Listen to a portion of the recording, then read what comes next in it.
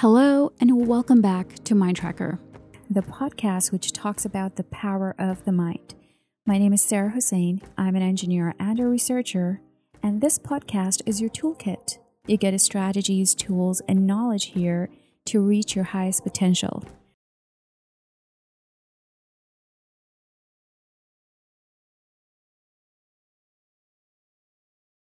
Today's episode is about a really important tool. If used wisely, this tool can improve your life and make it really rewarding, but if used unwisely, then this tool can make life really difficult and a drag. And that is belief. I'm using a simple definition from Google here. A belief is a state of the mind when we consider something to be true, even though we are not 100% sure or able to prove it. To put things in perspective, it's like a lens. It is through which you see the world. When you change the lens, you change the view. Emphasis on when we consider something to be true, even though we are not 100% sure about it or able to prove it. So this relationship where our brain takes our belief as an absolute fact is what we will be exploring in today's episode. And to solidify this, I'm going to use an excerpt from an article written by Shermer. Shermer is an American psychologist. He is well equipped to write about this topic. He has done a lot of groundwork on it, and he is pretty impeccable. I will be linking all the things I'm using to record this episode in a post on patreon.com in case you're interested. It's going to have all the references of the research that I'm using today. So this excerpt read, "As a belief engine, the brain is always seeking to find meaning in the information that pours into it. Once it has constructed a belief, it rationalizes it with explanations, almost always after the event. The brain thus becomes invested in the beliefs and reinforces them by looking for supporting evidence, while blinding itself to anything contrary." Shermer describes this process as belief-dependent realism. What we believe determines our reality, and not the other way around. So this is really interesting. It is talking about how our brain operates, which is that when it gets a belief, it uses this piece of information and it takes it as an absolute fact. And it lines up cues to validate the belief. Like Shermer says, the brain becomes invested in the belief and reinforces it by looking for supporting evidence, while it blinds itself to anything contrary. So it absolutely does not focus on anything which can contradict that belief, and it only focuses on the information which can validate and reinforce that belief. And to explain this phenomena, I'm going to be using an example of two performers. So two performers of exactly the same caliber, but with two different beliefs. So let's say that performer A is the one with good belief and performer B is one with a bad belief. So performer A believes that he is a good performer. How the brain works is that there is a cause and effect relationship. So the brain is going to be focused on the effect, and the effect has to be in alignment with the belief. Okay, too many words.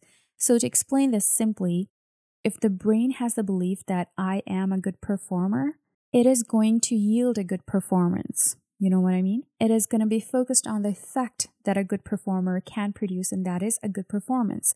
Similarly, if the brain believes that I am a good athlete, that means that I will play really well. So the outcome is the effect that the brain tries to produce. So in this scenario, when the brain knows that it is a good performer, this is what it does. So person A is going towards the stage, and person A is experiencing stage fright, and they're experiencing the regular symptoms of a stage fright. So that is some nervousness, trembling of the voice, feeling slightly dry on the lips. They're also blanking out when they're trying to recall their performance. So they're forgetting some of the steps. They're very nervous, but performer A believes that they are a good performer. So this is how their brain is going to be thinking. I am nervous, but I'm still walking and I can still smile. I am trying to recall the performance. I've forgotten some, but I remember majority of the performance, so I'm good. my voice is trembling, but I can speak and I can make it work. And so as the brain reinforces this belief that they are a good performer, this performer goes on stage and has a higher confidence and it starts to perform. And they yield a good performance. Now let's look at person B, who has the belief that they are a bad performer. So this person has exactly the same symptoms. Their hands are sweaty, their voice is trembling, they are nervous, and when they're thinking about their performance, they are blanking out a little bit, so they're forgetting some of the steps. But the belief that this performer has is that they are not a good performer. So the cues the brain is going to line up to validate these beliefs are, I'm already so nervous. Oh my God, I'm forgetting some of the steps. What am I going to do? My voice is trembling. I cannot even speak. They reinforce the belief that yes, I'm not a good performer, so the outcome would be that I won't be giving a good performance, and so this performer goes up to a stage and freezes and actually is not able to perform. So the brain in both of these scenarios, person A and person B, produced an outcome which was in alignment with the belief it had. In actuality, both of these performers were exactly the same, but their differing beliefs made them good or bad performers. And so I want to talk about this phenomena in various aspects of our life, starting with childhood, then going into relationship, then going into career, and finally in nutrition and fitness. So let's transition to childhood. That is where everything starts, right? So how a child's brain works is that they form their beliefs by picking up cues from the environment. So they pick up a reaction from the environment and they pick up affirmations of whatever adults say to them about themselves, and they take everything and form their own beliefs about it. And this happens really early on. When the child is between the ages of 0 and 5, they start developing their beliefs. Now, let's talk about a boy who is dancing. He's 4 years old, he's dancing, he's happy, he's jumping up and down, and everybody around him is cheering him on. They're clapping and they're saying, "Yay, go for it, you're doing such a good job." And at the same time, somebody comes up to this child and says, "You are a really good dancer, you're brilliant at this." So the cues the child is picking up from the environment reinforces a belief that he does a really good job at dancing and that dancing makes other people really happy. So the reward mechanism in the child's brain gets activated when he's dancing, and he's absolutely loving the positive reactions he's getting. Now let's talk about another child who's 4 years old, but this child is receiving negative responses from the environment. So as the child starts to dance, an adult shuts him down and says, "Don't dance.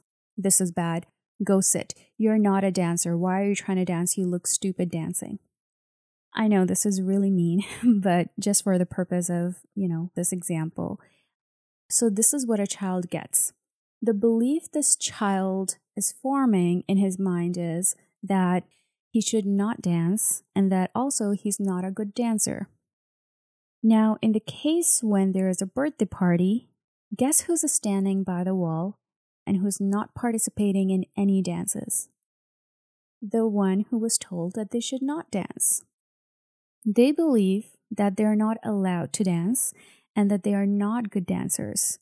And so if you ask that child, he's going to say, "I don't want to dance. I don't like to dance." But in actuality, their brain is saying that if they don't dance, it's better because when they do, they will get a negative reaction, and that is not something they want to experience. So when the child is asked about why they're not dancing, they're going to say that, "I don't want to dance because I don't like dancing." That's why the child is standing by the wall.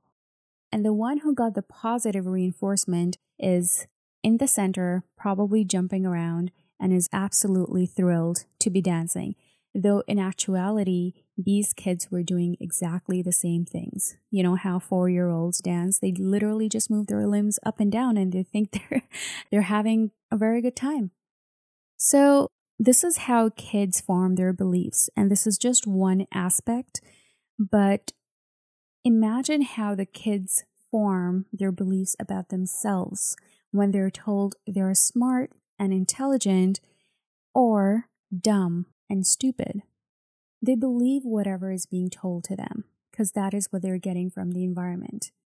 And these beliefs that are transferred to kids by the adults or by those around them are components of their self-image. So the self-image is image that we have about ourselves in our minds. And if a kid is told that he's valuable and he's smart and he's a genius and he's a great dancer and he can achieve whatever it is he wants to, he starts to make a self-image of that person in his mind. But if a kid is told that he's stupid, he is of no good, he should not even try to do something, he cannot achieve anything. I know I'm putting two extremes of good and bad, but this is just to give you an idea about how beliefs work and how self-images are formed in childhood.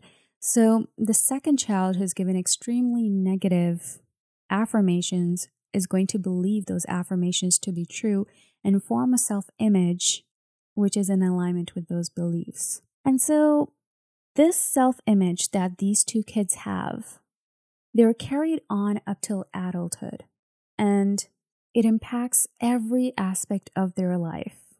Personal, social, relationship, career, every single aspect. And I'm going to try to cover as many as I can because I really want to highlight the importance of having accurate beliefs and how you can change your beliefs if you have any negative beliefs about yourself or your life, and it actually will help you change your reality. And it will help you have a better self-image and so have a better life, a higher quality life, and a more fulfilling experience altogether. So starting with relationships, as you know, the self-image translates into how we are in relationships and what we can expect from relationships. So if a child is growing up and he sees broken families, broken bonds, frustrated individuals around him, he's going to believe that relationships are difficult and they don't last and that they are not meant to be fulfilling. And if that is coupled with the child is being told that they are not worthy and they're told that they are unlovable, it forms their self-image. So when they go into a relationship, they take all of these beliefs with them in a relationship. So let's start with a person who has bad beliefs about themselves and their relationships they will get into and what that will yield for them. So let's say person A thinks badly about themselves. So they think they're not lovable, and so their self-worth is going to be really low. Self-esteem is going to be very low. They go into relationships wanting to do anything and everything to make that person stay. They are the ones who are more likely to put up with toxic and abusive behaviors. They're also the ones who are going to be more forgiving, have weak boundaries, and put themselves last. They will go to any extent to please the other person, even if it is at the cost of their own mental and emotional health.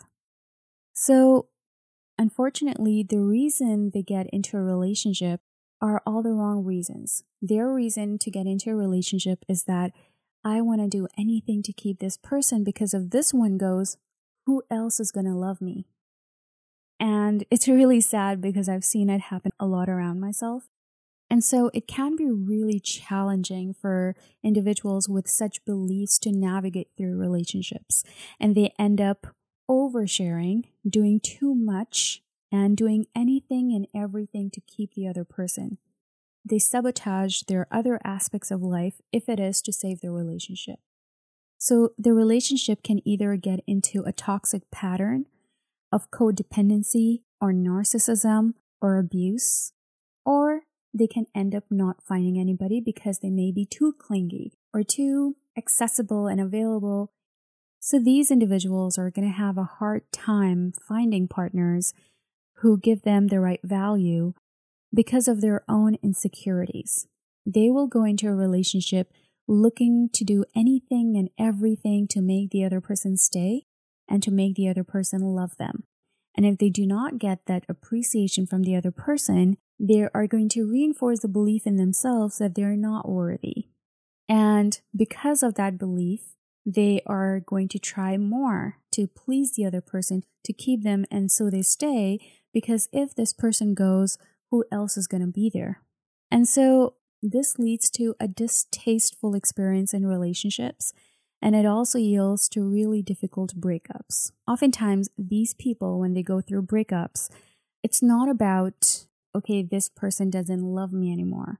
It is about, this person doesn't love me anymore. So I am not good enough. I am not worthy, and so they left me.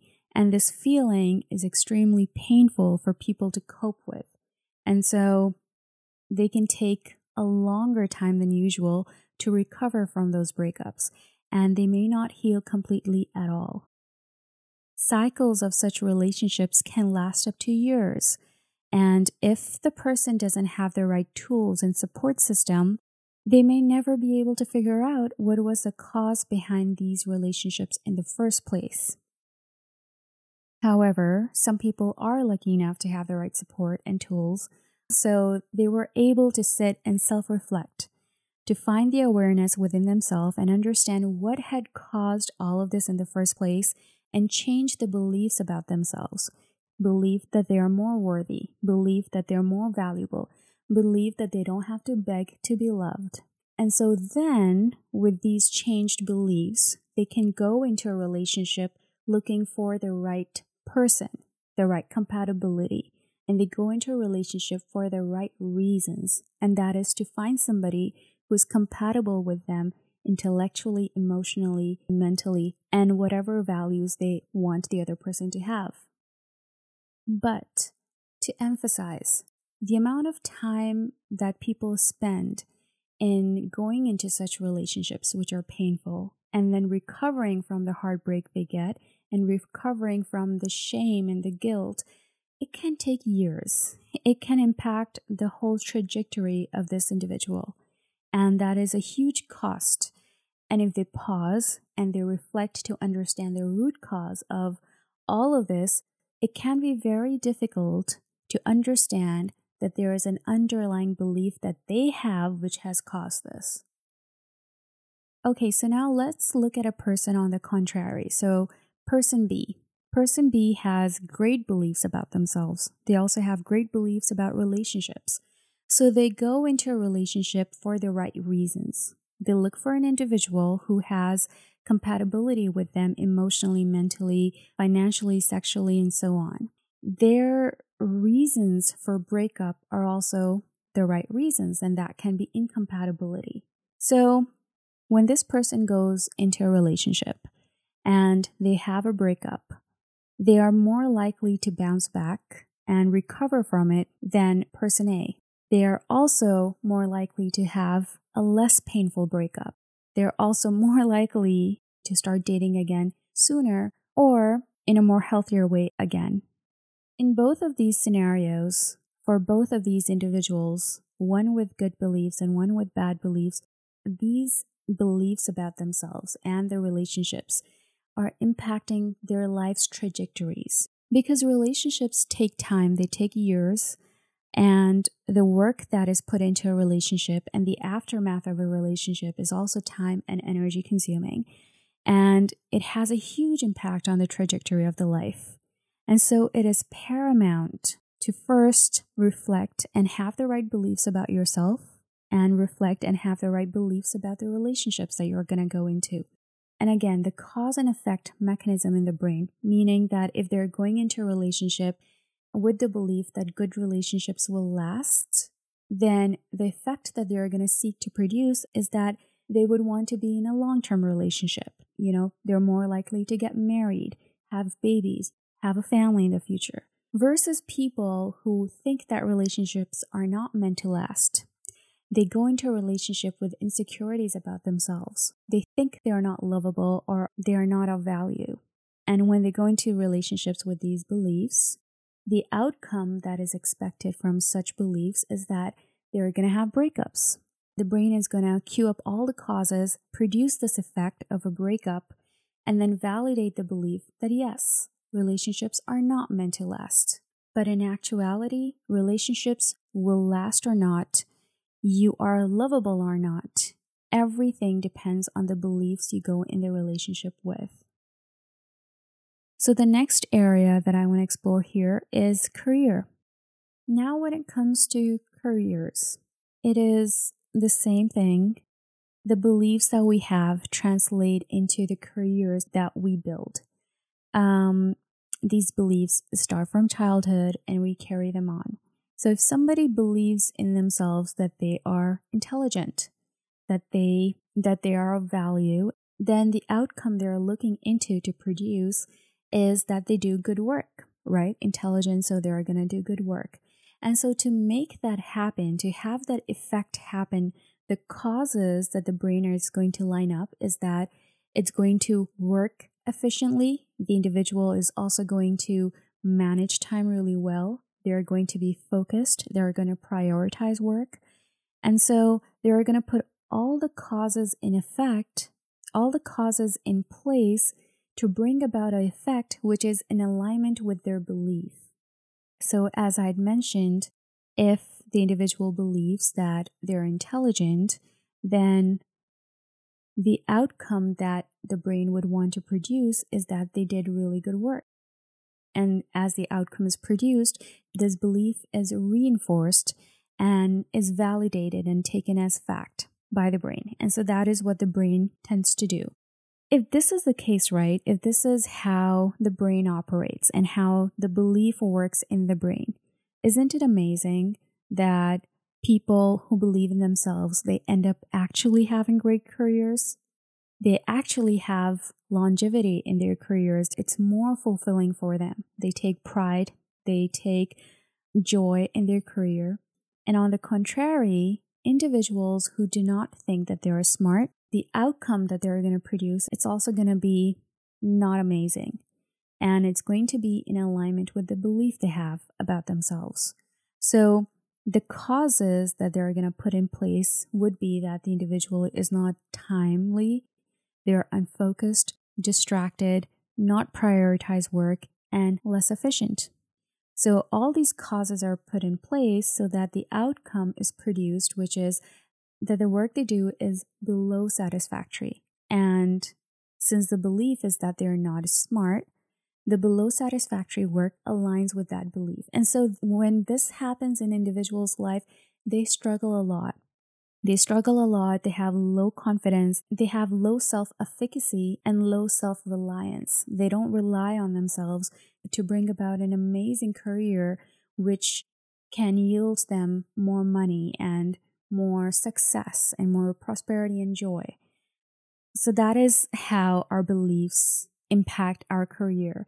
And it is very interesting so far, whatever has been spoken about, the relationships and the career, how the beliefs that we have about ourselves can be traced back to the childhood. It really is quite fascinating how an event in the childhood can bring about a belief, and that belief can translate and impact the trajectory of our life.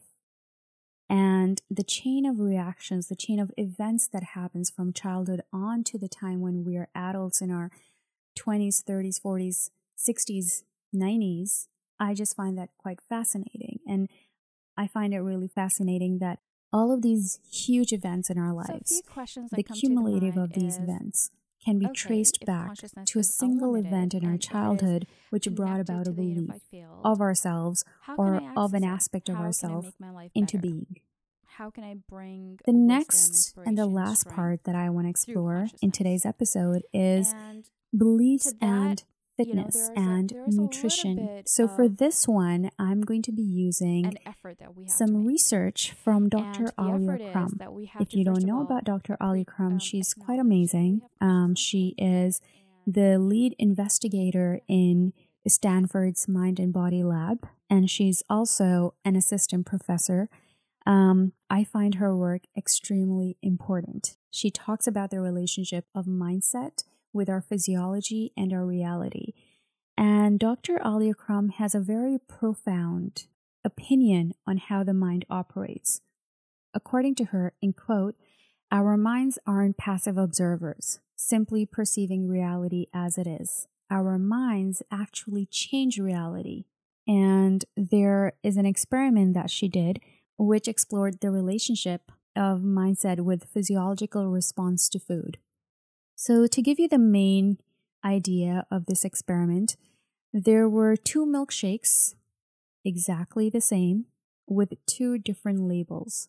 One milkshake was labeled as light, the healthy milkshake, and the other one was labeled as the indulgent milkshake. In essence, they were exactly the same, but their labels said that they were different. So the light milkshake was lower in calories. It was also lower in sugar, lower in fat. The indulgent milkshake was higher in calories, higher in sugar, higher in fat. But again, these are just labels. In actuality, they were the same milkshakes. So in this experiment, there was a group of people who drank both of these milkshakes on different occasions with every other component as a constant. So nothing was different. The only varying thing was the label on the milkshake. And the findings were quite interesting. So to measure the physiological response, Dr. Alia Crum measured ghrelin levels. Now, ghrelin is a hormone in our body. It's often called the hunger hormone. And ghrelin levels are really high when a person is hungry, and they become lower when the person is satiated. So when the group consumed the light milkshake, the healthier version, their ghrelin levels were not dropping easily.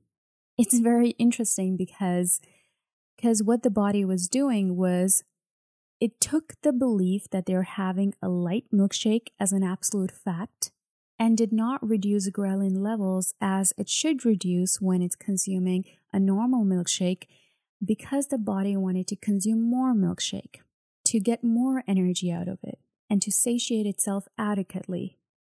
And on the contrary, when these individuals were consuming the indulgent milkshake, the ghrelin levels dropped easily, meaning the body was telling itself that this milkshake is really high in fat and sugar, so a small consumption is enough to satiate the body. This kind of blew my mind because I had read a lot and done a lot of research into nutrition when I was getting my Stanford certification in nutrition science. And it was really interesting to see how people's perception about the food they're eating impacts their physiological responses. So to summarize everything here and to conclude, we have physiological responses depending on our beliefs. I think the popular question that's going to come up right now is that, can you consume junk food after junk food after junk food with the belief that it is good for you? I don't think that's a healthy choice. The conclusion that I got from this research was that it is important to not associate feelings of guilt, feelings of stress and anxiousness with the food. Oftentimes, when we're having something indulgent, we're guilty, right? We think we shouldn't eat too much because, oh my God, this is really heavy, and we don't want to gain weight. We don't want to put anything unhealthy or too sugary in our body. But what the body does is that it starts resisting the food. And when you eat it, because the ghrelin levels drop right away, the body starts to store fat. So it actually responds by storing fat and validating the belief that this food can cause weight gain and is really heavy. So the healthy balance that one can look for here is consuming food with a happy emotion, consuming food happily and believing they're good for you, and actually consuming good food and not associating feelings of guilt or stress with the food, because those feelings have physiological responses towards the food and they're not beneficial to the individual. I'm mind blown on how our beliefs about the nutrition actually make our body believe that we're having something indulgent or light.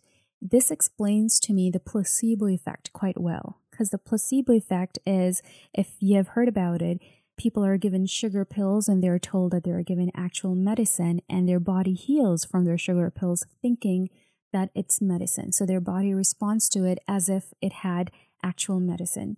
So our mind is a powerful tool, and beliefs are extremely important. in how our body operates. And it's quite fascinating, and we can use it to our advantage if we use it wisely. Moving on to the next experiment and the last bit of today's episode. So this experiment explored the relationship between mindset and physical activity. In this experiment, there were 48 housekeeping ladies who partook in the experiment. So in the beginning of the experiment, they were asked about what they think about their physical activity levels. It's very interesting how the average response was that the physical activity is a 3 out of 10, where 10 is the highest level in a scale of 0 to 10. And these are housekeepers, and they go up and down the stairs, they're pushing carts, they're vacuuming, they're washing the washrooms, they are on their feet all day long. And they are doing above and beyond the general surgeon's requirement at the time, which was moderate exercise of 30 minutes a day.